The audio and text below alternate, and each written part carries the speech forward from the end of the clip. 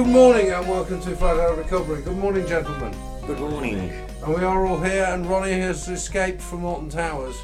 Was that last week? Yeah, it was. It was last week, yes. Oh God. So no, I was just thinking. I had a bus lane ticket, and I was trying to work out what day it was, and I worked it out 2 weeks ago. It was that Alton Towers, but you were saying 1 week ago. I've got to look You were at Alton Towers last week because I've just scheduled the episode, which we recorded while you were there. Yeah, okay. So how was it? Yeah, it was alright. It was good. It was nice. It was a good company, which kind of makes it, doesn't it? Really depends who you go with. You know, same ride, same weather, same everything else, but different people, and it could be shite. What about the queuing? The queue wasn't too bad, to be fair. I mean, for Alton Towers, the longest time we queued for was 2 hours, which is a long time, but I've queued for longer than that before. But the rest of the queue's about 50 minutes. We were sitting there laughing, actually, going like we finished the podcast and went, wow, that was over really quickly, but Ronnie's probably still waiting in line for an ice cream. Probably, yeah. But it wasn't that busy, to be fair. It was a good, nice day, nice weather, and like I say, nice company. Yeah, because when we go out and do these things, clean and sober, it's a very different experience, isn't it? Yeah. Yeah. You think all the places you've been and done things and not remember a fucking thing. I don't even know where I was there. Oh, there's a picture of me. Is that? What do you mean I was there? Okay, if there's a picture, that means I was there. But I don't remember anything. How's the week been for everybody else? Good? It was my birthday yesterday. Yeah? Happy birthday. 21 again. For the 18th time. Oh, we're that close, are we? Yeah. It's a number, that's all. You don't have a day over 28, mate. No, it was decent. I'm usually absolutely smashed on my birthday, so yeah, it was nice. We went climbing, got me a cake, and a big candles and that, which was a bit embarrassing. It's a miracle I made it this one. That's the thing I think about. It's that, I look at the number and I think, dear God, no. But then when I've looked at the number, it's just like, fucking hell, I'm still here. Yeah. Nobody would have bet on me being this old. Least of all me. Yeah. That's why my life's such a shambles, because I never planned on getting past 25. Yeah. So like, every year since then, it's just been winging it together. since, yeah. I got to 30 and I thought I'll live to about 35, some more arms sweet. That plan went down the pan. Still here. If we talk about the doing things clean and sober and celebrating things clean and sober, it can feel a bit odd. Thing like the birthday and someone gets you a cake and there's all of this and you're just thinking, when actually it's quite a nice thing to do, and it's something we grudgingly get used to, I think, in recovery, because we perhaps didn't have it while we were off our faces, and we certainly didn't take sober trips to Alton Towers or trips anywhere. It's after the second time I've gone sober. The first time was a nightmare. Like I said, it was because of the company. Because that can colour a whole day, can't it? Yeah, definitely. There's nothing about a birthday sober. Every time a birthday comes up, I've removed myself from all social media. I can't stand the perfunctory birthday wishes I get. If I was to get some authentic card from someone who I felt like was still close to me, I'll be happy with it. The thing is, you never get an authentic card, do you? You get moon pig at best. Yeah. I can't stand the routine messages on Facebook because it's bullshit. Because no one's been in contact with me for years, and then they're still performing that. It just pisses me off. That's why people keep in contact there nowadays, don't they? It I is. don't use it. I'm off grid, I call it. I don't think it's as complicated or as fantastical as off-grid. Off-grid's a CIA thing, Ronnie. Doesn't mean you're doing black ops at Alton Towers. I'm just going by a switch on fucking Tinder and it says off grid or on grid, social status. He's on the roller coaster. Oh, so going on Tinder then coming off it makes you a member of MI6, does it? Oh, I'm not off it. I'm still on it. You probably are still on it. You just don't realise. Yeah, but Tinder's not social media, really. I got talking to a girl on there last year, and it turns out she used to go with a friend of mine 20 years ago. Well, it's all linked though, isn't it? It's all like incestuous links and stuff, isn't it? 6 degrees of separation. I wonder how 6 degrees of separation applies if you were to put it purely through an addictive alcoholic filter. So you take every single person on the earth and via 6 degrees of separation, how likely is it that they would find one or more alcoholics or addicts? Highly And how likely. quickly? I don't think it would need to be 6 degrees. No, it wouldn't, would it? No. No. If a person doesn't know anyone themselves directly, they'd only need one, wouldn't they? Because, I mean, the 6 degrees of separation thing, it sounds absurd, but actually it's not. In terms of who you meet in the course of your life, and certainly in the circles that I've moved in and I move in now, it's not unfeasible at all. But in terms of addiction, it would be a minor thing, wouldn't it? Because I think people perhaps want to believe that they don't know any alcoholics or addicts, or they don't want to know that they know any, or they dismiss them or pretend they're not there. But anyone that genuinely says, oh well, I don't know anyone, they only need to talk to Brian at work. But anyone who doesn't know an alcoholic or a drug addict in their personal life is living in denial. They're not aware of what addiction and alcoholism is, because there'll be someone in their life, and they might just be someone that they go, oh well, yeah, he's just a bit of a laugh. He's a character. Yeah. By character, it means he's going to put his cock in your pint while you're in the toilet in the pub. That's what characters do nowadays, isn't it? When I was in addiction, I didn't know I was an addict. I just thought I had a drug problem. I didn't know I was an alcoholic. I didn't even look at the drugs that I've been taking the whole of my life and getting smashed up. It was the drink that took me down. And I thought, well, I'm going to nod and say, yeah, I totally agree, I'm an alcoholic, but thinking, they don't realise I've already cracked it. It's all about your unconscious, isn't it? Because if I'm drinking to a point whereby it is seriously impeding my progress and seriously impacting upon my life, then I do know something's wrong. I just won't admit it. I may not know exactly what it is that's wrong. I may not have a full handle on it, but I don't want to confront it.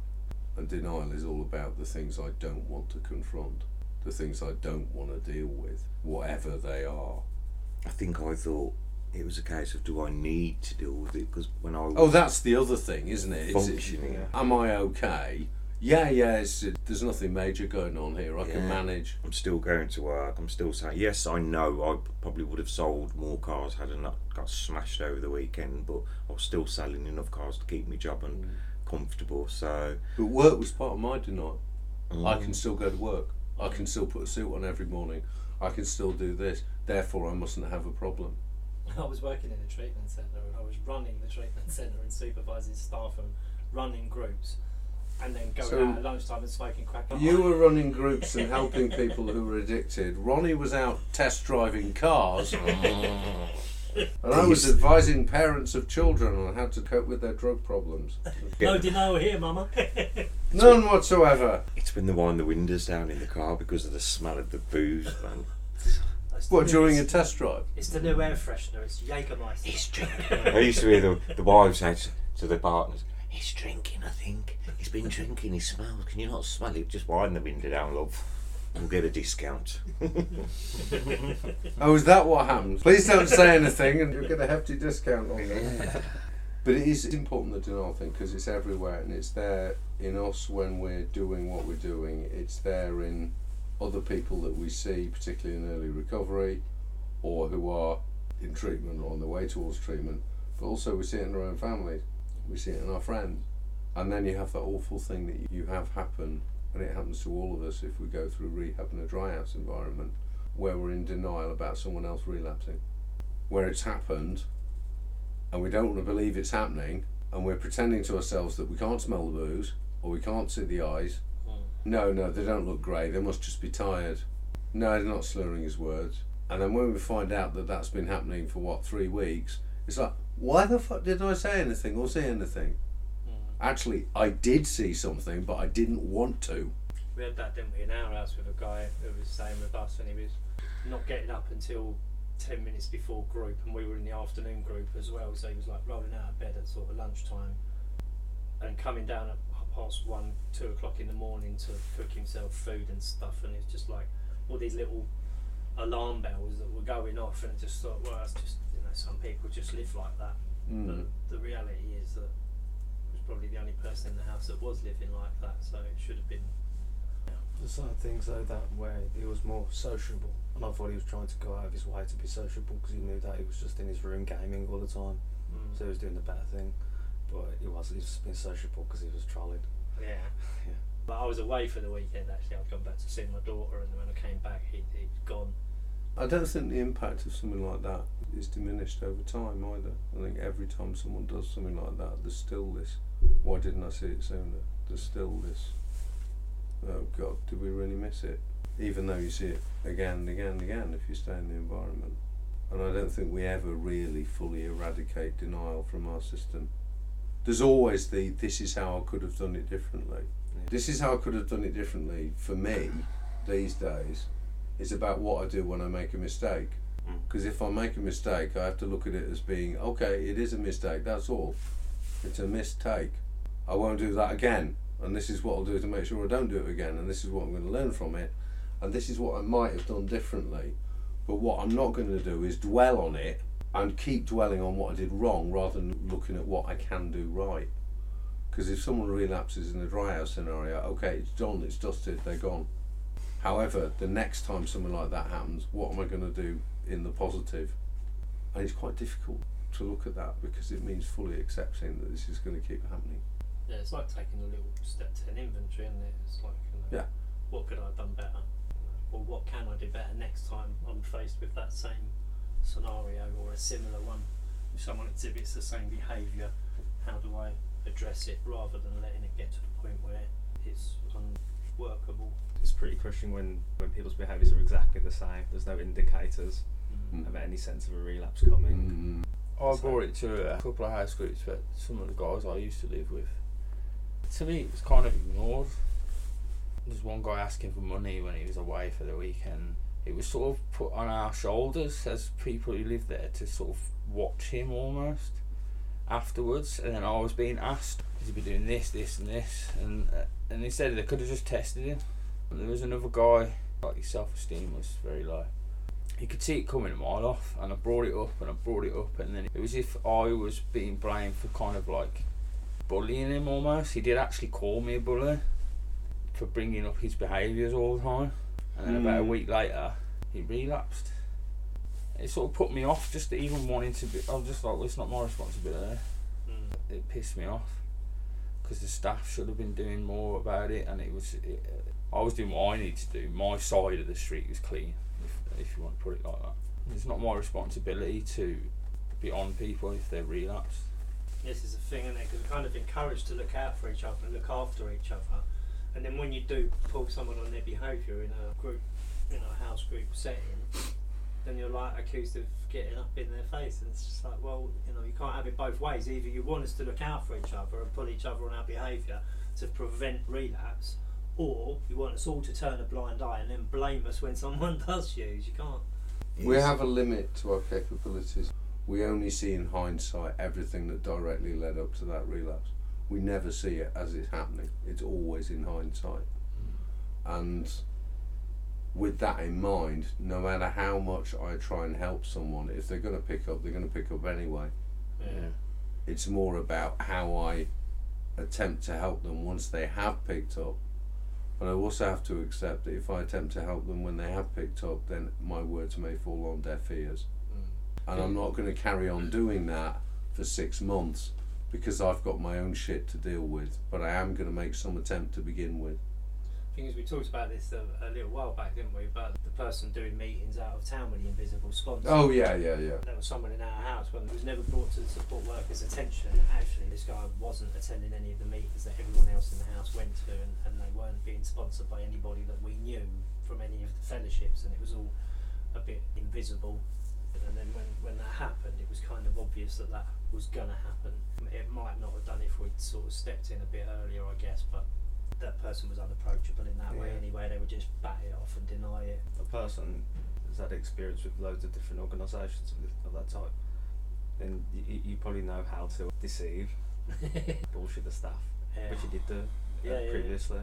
So yeah, he'd been around a little bit, and he knew who to say what to and when. Some of the staff as personal friends, which makes it very difficult. 'Cause it's like when a client is going into the bookies with one of the staff, and do you know what I mean? Just think, I can't really pull you on anything, because if we do, there's just going to be huge amounts of denial, or just from them, but from the staff member as well. But there's a limit to how much we can do anyway as individuals. I can't take responsibility for someone else's relapse, and I can't take responsibility for someone else's recovery. I can do whatever I can to help them. I can attempt to guide them. I can attempt to suggest to them. I can listen to their pity pot shit. But there is still a limit on what I can do, because I can't do anything for them.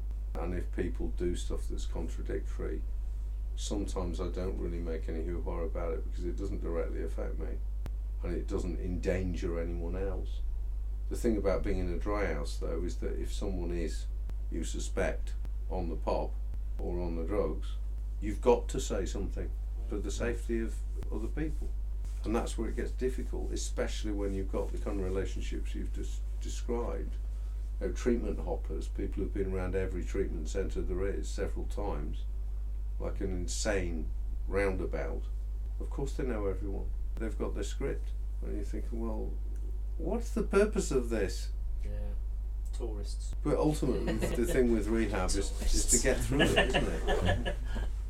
Amateurs and tourists, and yeah, they've got a European rail card. Yeah. Rehab discount card. Or buy in bulk. Rehab reward point card. Yeah. I get the biggest room in the house because I've been. Every time you go in, you get 10 points. You get 10 free food banks. Yeah. You see, we use a system, the organisation we use a system where it's, if you suspect there's something up with somebody, you can just scan a code and it will go through to the management team. You don't have to disclose who sent it, you don't have to disclose your name or anything like that. Yeah. And then they can address it rather than going through the house group, because at the end of the day, it's all very well the staff coming in saying, right, I want you all to turn on each other in your house group, but they can go away, the manager can leave that house, but then you've got a house full of people who are probably, you're changing the dynamics every single week all the time, and sometimes that can be good, but most times it turns out bad because you just end up more arguments, and you know, it just becomes uncomfortable to live, and if you're living in an uncomfortable environment, you're closer to a relapse anyway. So I think the reporting it in confidence appears to be working okay, because like you say, you could be worried about a really good friend, be worried about how that friendship's going to, although you're saving their life, and you know, to be fair, I'd rather lose a friend than save their life than the way around. I haven't actually used it yet, but I suppose there's also the fact that when people do pick up and either think they're getting away with it or don't care, they're expecting to be accused. They're expecting to have a person to blame for accusing them. They've prepared an indignant response. How dare you suggest that I'm using? Of course they were mistaken when they said I was in the pub. Of course I wasn't there. Prove it. Because it's always this knee-jerk defensive, isn't it? So they're waiting for a name. Right, oh, it was him, was it? Well, you should see what he was doing on, and all that comes out. Usually they'll probably make you feel, they'll be like, they'll make you feel guilty. Yeah, and they're ready to be upset, and they're ready to be angry. Whereas what Ronnie's saying, that would negate that, wouldn't it? Because they've got no one to aim it at. Yeah. That guy that came in and was bouncing around, and the guy that he came into and behaved in that way in front of actually kind of contacted the staff and said, look, you know, he's clearly off his nut. And then when he got tested and thrown out, he kicked off saying, well, you shouldn't have told the staff because I was going to tell them tomorrow anyway. Oh yeah. Like, I was going to say tomorrow you can't anyway. retrospectively brass yourself up. yeah, just want Like, one more night, please.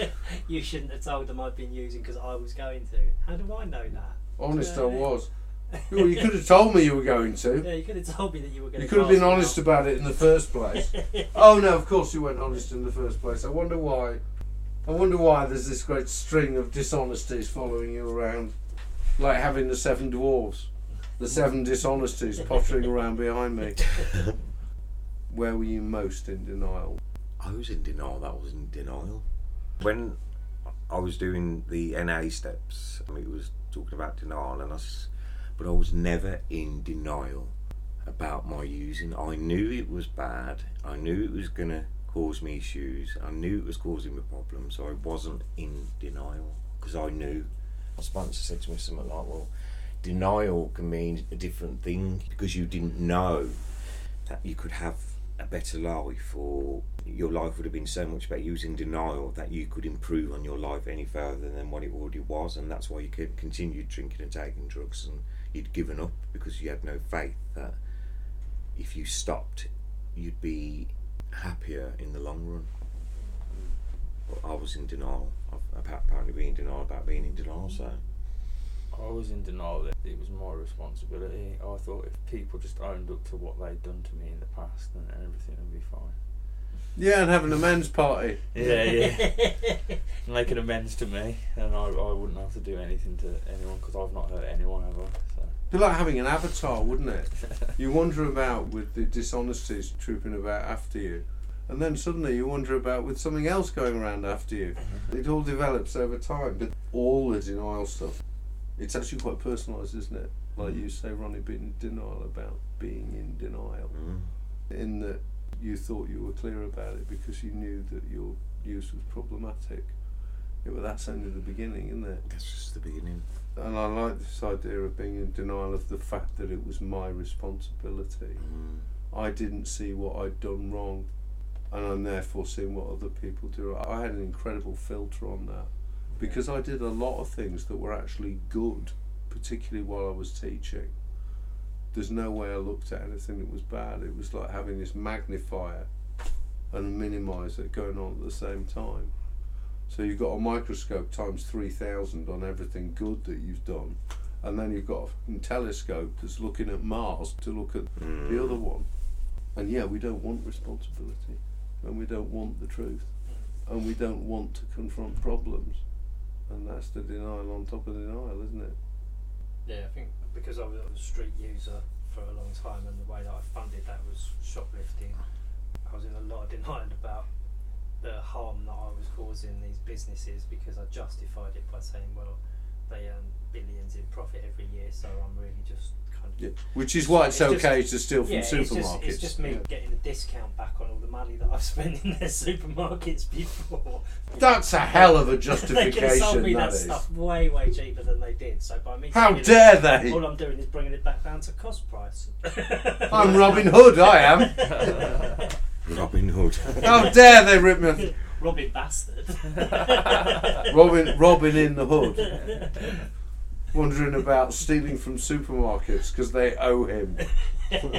They should be paying for this crack. Yes. Yeah, their prices are too high. I can't afford my drugs. They've already accounted for you in their profit and loss sheets, though, haven't they? Yeah, So, very you know, they know there's going to be a thief and it's my turn.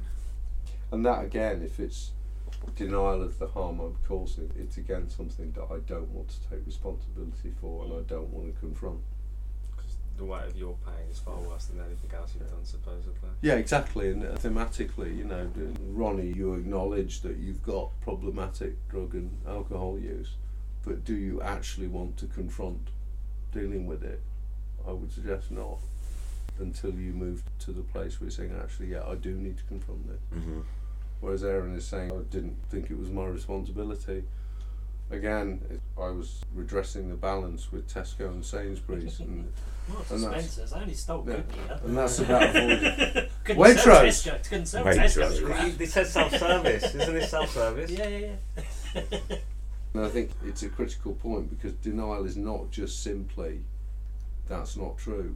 There's so much more to it. I had something very similar to you, Ronnie, in that I was working in a ridiculously pressurised job, which I did very, very well. And therefore, how could alcohol really be a problem? Because I was managing to do this job. And I refused to see that I needed to do anything about it. I refused to see that I could do something about it. I just resigned myself to say, oh, this is it. However, I'm doing all right, aren't I? I just thought I was better at drinking and taking drugs than everyone else. Well, yeah. Because I took more. The thing is, if you do that but you still work, then clearly you're not like these people that can't get up in the morning. Yeah. I used to just think if you're in this level of pain, then of course you're going to drink. You always look at your origin story, like why you are like this. It was cause and effect. It wasn't because of me. It was because of all these other aspects. It was deterministic. It was their fault. I didn't ask to be born and I'm in so much pain. You'd be in pain too if you were me. The Hollywood step The forward. hubris of having me as a baby. But you know, I wanted to sue my parents for making me born. Sue them. Sue them, yeah. There was a thing on Facebook the other day where some woman had actually taken her parents to court and sued them for having her without her permission.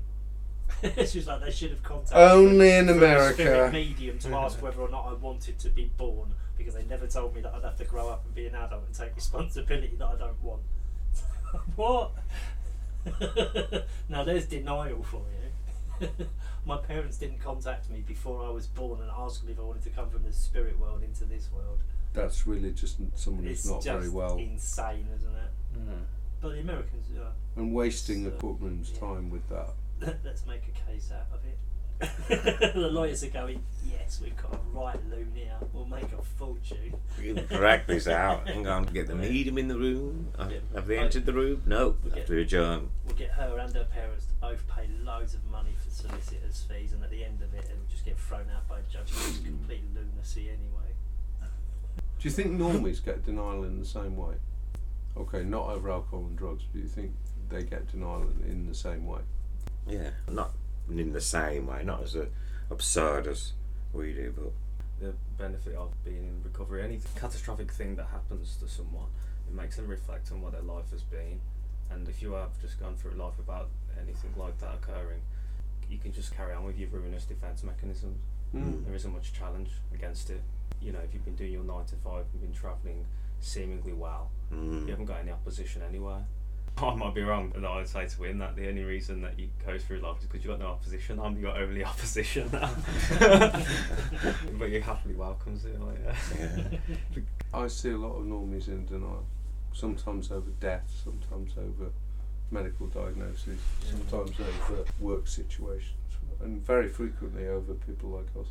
Going back to the 6 degrees thing again, normies are very frequently in denial over the neighbour who does this, or Uncle John who they don't see every time they go and visit, or whoever, because actually in order for me to maintain my normal life and all its boundaries and all of this, I can't admit that this person is part of it.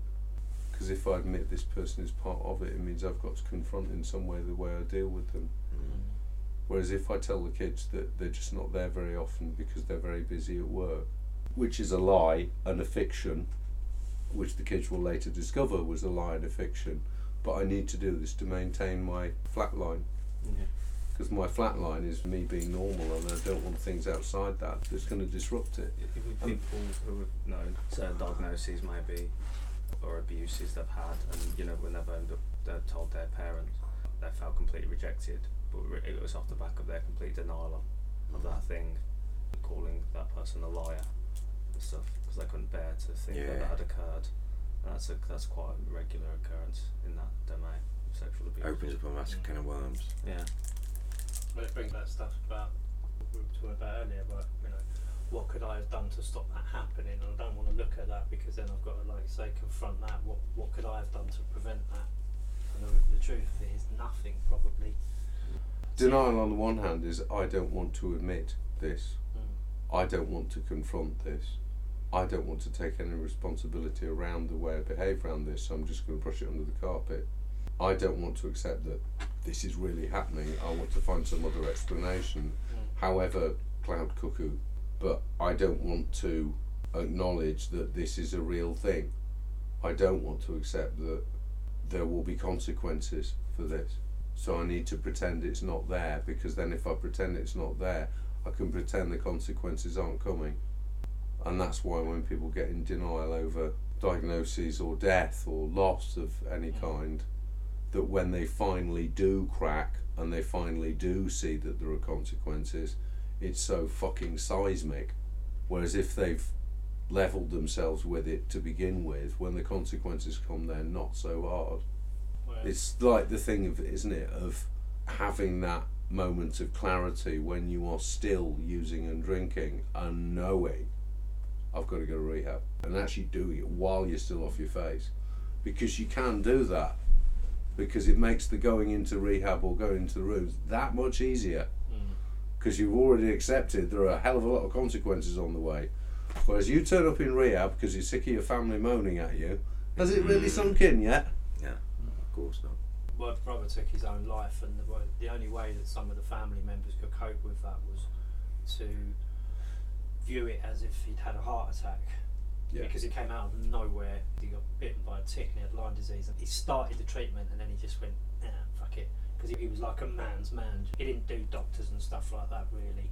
You know, he cut his hand open like massively, just sewed it up himself. He wasn't one for complaining.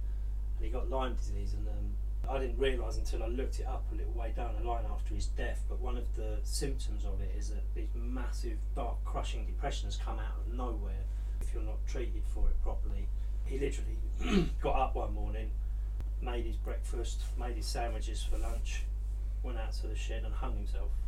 And the only way certain members of the family could deal with it, because he was the last person on earth that would have done that, and the only way they could cope with it was to label it as he'd had a heart attack. So the denial was just massive. I had to see it for what it was. I still don't believe it to this day, but I know the facts of the matter. Because it was so unbelievable, the only way for people to cope with it was to label it as something completely different, which is nuts, really. I label it as something that I'm comfortable with believing. Yeah, if I can handle, right, yes, he's dead at the age that he was, and that's okay, because it's, again, a medical condition. My means of accepting that is flawed, which means there will be consequences further along the line. Absolutely, yeah. Which is why acceptance takes many levels in recovery, doesn't it? You can say till you're blue in the face, I accept this, but until you live that, you're not facing the consequences and the responsibility. No. That's that one stuff around, you know, we admit that we're addicts. The admitting part is alright, but you have to accept it, and it talks about it in the big book, you know. I need to fully concede to my innermost self. It's alright going, yeah, I admit I'm an addict, that's not going to fucking stop you from using. I knew I was an addict at 23. It didn't stop me using until I was 40. 17 years of knowing and living in denial about needing to do something about it, really. It wasn't really my issue. It was other people's reaction to my use. Oh yeah, how dare they react like that? You know what I mean? How dare they think that of me? Yeah, it was other people's issue with my drug use, it wasn't mine. They're making it up. They're all out to get me. Why don't they just stop complaining about me, constantly borrowing and stealing from them? Why don't they just get on with it? Why don't they just give me the money? You know? What do they mean I'm embarrassing them? They wouldn't hide it away in their purse. Well, they're embarrassing me. Yeah. Leave it on the side for me. Bastards, why aren't they inviting me to their party? Leave it on the side for me. Then I won't have to rummage through your purse or your wallet. Dear Ronnie, here's your drug money. Had to go to the shops. See you soon, maybe. Next time you need to borrow. Give us a shout. Even though we're talking predominantly about denial, it still comes back to the R word again, doesn't it? The R word. It still comes back to responsibility. Yeah. Because until I'm prepared to do that, I get nowhere. And that's not necessarily just about being responsible for my actions, because I'm not responsible for the actions of other people, but I am responsible for the way I react to other people. But in terms of me actually managing life in any way, shape or form, if I don't take responsibility for anything in my life, I'm not going to move at all, am I? Which is beyond mere denial. It's this, am I actually going to engage or not? I have to get through denial properly in order to engage, but when I am engaged, I still can't have this idea that, oh no, I've done enough now. I've done enough, so I don't need to do any more, and I'll be alright. Cue relapse. Because it's the most common thing I see in people in treatment, early doors, the ones who think they've got far enough, and you can tell. And invariably it means that they don't want to be responsible for what they've actually done. They don't want to be particularly responsible for what they do now. They just want it handed to them on a piece of paper. You do this, you do that. Get your unrecovered certificate. It comes down to, from what you said at the start about normies, do they do denial like we do? If we don't accept responsibility for our behaviours and reflections and how we react to people, we're going to die. I mean, they can still be functioning defectively all over the place. Yeah. But what they won't do is suddenly pick up a whole load of drinking drugs. So it's more expedient for us, obviously. Yeah. But I have to accept that I'm still going to encounter that denial in other people out there. Because in my cloud cuckoo thinking, when I've just left treatment, I think that everybody's going to behave sensibly. I suddenly find out that no, this is not the case. other people are irresponsible and feral and uncompromising and unreasonable. How dare they? I've gone through all this trouble to go through recovery and they're still treating me like this. Fucking cheek. Don't they know who I think I am? Those are just normal people. Yeah, and those are just normal people going about normal things. Yeah, I know people I've gone through treatment with, and they're more feral than when they went in. Like, Yeah. What's happened to you? They've got worse, along with a couple of relapses. Well, some relapses are inevitable, aren't they? Some people don't realise that you've got to change. It's like, nah, it's like, why are you? Do you think maybe it's like when you're in a dry house situation, you just soak up other people's character defects, just start acting And synthesise them into a new defect. turn into a twat by osmosis. That happens. It does, because some people start morphing to suit the people they're around, don't they? Yeah. Old behaviours.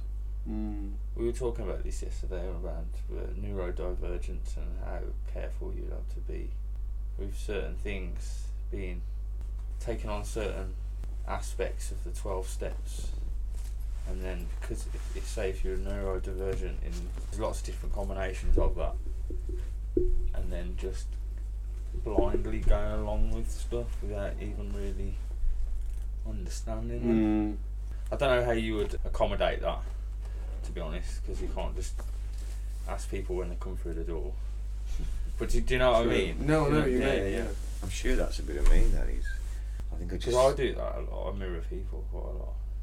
It doesn't mean there's any deliberation in No, it no. if you do. It's because somebody will say something and it will trigger your thoughts and your thinking pattern. Yes, I did that kind of stuff, and I used to get told off for doing that. You're just saying what he said. I'm like, no, I did it, so I'm saying it from my experience. I never used to understand what they was actually asking me. Yeah, there's a difference between like what you're talking about, like mirroring what other people do in a kind of a healthy way, and just parroting. Yeah.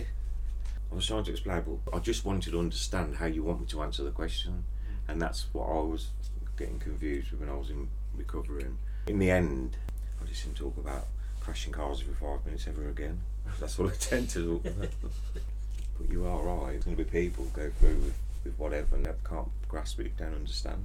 I don't think I fully understand some of it. Like the whole higher power stuff, that's a massive thing to grasp.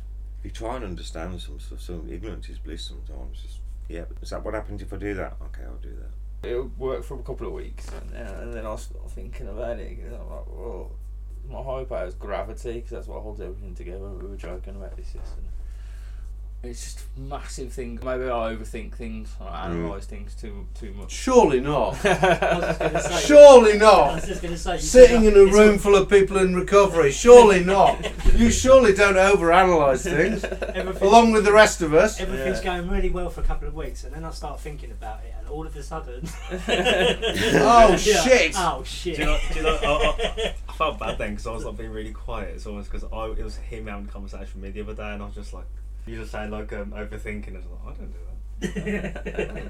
that. No, that's what you do, not me. You overthink your overthinking. Yeah. Even your overthinking. Overthinking is Stop just thinking about me. it's an absolute Because nightmare. I'm like, I can be critical of things in the 12th step, and then you do feel guilty about expressing it. Sometimes you try to separate from my actual recovery, because you can be critical. That's the problem. When I was first read like some of the big book and stuff like that, I was being hypercritical, but I still have reservations with certain things. There's a difference between being critical per se and asking critical questions, and those are two entirely different things. Yeah. Like you talked about that book that guy wrote, where he just spent the first 90 pages just slagging off AA and the 12-step program. That's criticising. Whereas if you questioned why is this like this, or why does this work in this way, that's Critical thinking is almost obsolete these days, but critical thinking does not actually mean I'm criticising something. It means that I'm challenging something. And sometimes I will challenge something playing devil's advocate because I want to hear them explain it. It's better to hear you say that, because that's how I might position on it. I think it's when you meet certain people in recovery or in different fellowships where that open-mindedness and that challenging isn't there, and they think that if you are doing that, that you're just anti-recovery. I mean, sadly, Pisses that's me not off. purely a feature of recovery. It's a feature of the society in which we now live, Mhm. where asking critical questions is either poo-pooed as being this sort of intellectual pursuit we don't do anymore, or we're supposed to just believe all this bullshit that's on Twitter and on Facebook and all over the mass media. And we're not even meant to question some of the stuff that's going on in politics and in our wider cultural life. Well, anytime you criticise it, you're called a conspiracy theorist. Yeah, exactly. And open-mindedness, which obviously we hold as precious, and we see in some meetings and not in others, in some scenarios and not in others. Open-mindedness means that I accept someone challenging what I'm saying. Doesn't mean I agree with them, I don't have to, but I do have to accept that they're entitled to do that. And because they're doing that, it doesn't mean that they're being a shit. I think it's healthy to question what, Absolutely. the 12-step program particularly. If you don't understand something, you have to ask about it, don't you? Of course. Because a lot of people will just go, yeah. And then when you actually say, well, what does that word that I've just read to you from the book, what does that mean? They go, well, you can't understand it if you don't even know what that one word in that. That's why I really loved in book study meetings. Read through a passage and other people give their own perspective on it, and somewhere in amongst that is kind of, you can find how you understand it, because it's not always clear how things are from that book. It was written a long time ago in a different language, really, and to just sit and nod along, a lot of people, that's how they end up screwed up at the end of it. They go, been through the steps. Well, do you understand them? Not really. I learned to question, I also learned to find out answers for myself. That's an hour gone, as per ever, and we always do it, one way or another, and we always seem to do it thematically as well. There's obviously some... body clocks just on the... There's obviously... Yes, I think there's muscle memory involved in this The now. circadian rhythm of the podcast. Yeah. It even accommodates people being absent and coming back in, and it accommodates people coming late because of traffic. Do you think if we all just weren't in here at 11 o'clock on a Tuesday morning, and I came in later and put this on and everything, do you think there'd be a podcast just there? Schrodinger's podcast. Schrodinger's podcast. It'd just be there. That's brilliant. Anyway, we have exhausted our time for this week. If you've heard anything that has resonated with you, either you or someone you know and love, in any way, then do seek help. There's plenty of it out there. And Google recovery, rehab, AA, NACA, etc. There are loads of things out there. Some of them cost money, some of them don't, but you can find out a lot of stuff before you even have to think about putting it out of your pocket. More important to know whether you need to do something or not. And with that, have a wonderful weekend, a wonderful week and a wonderful weekend, and we'll be back next week. And hopefully we'll all be back in the room, and it will be all of us on the podcast. It won't be this imaginary ghost that lives in here that would be recording the podcast if we weren't here. Schrodinger's podcast. Marvellous. So it's good night from me. Good night. Good night.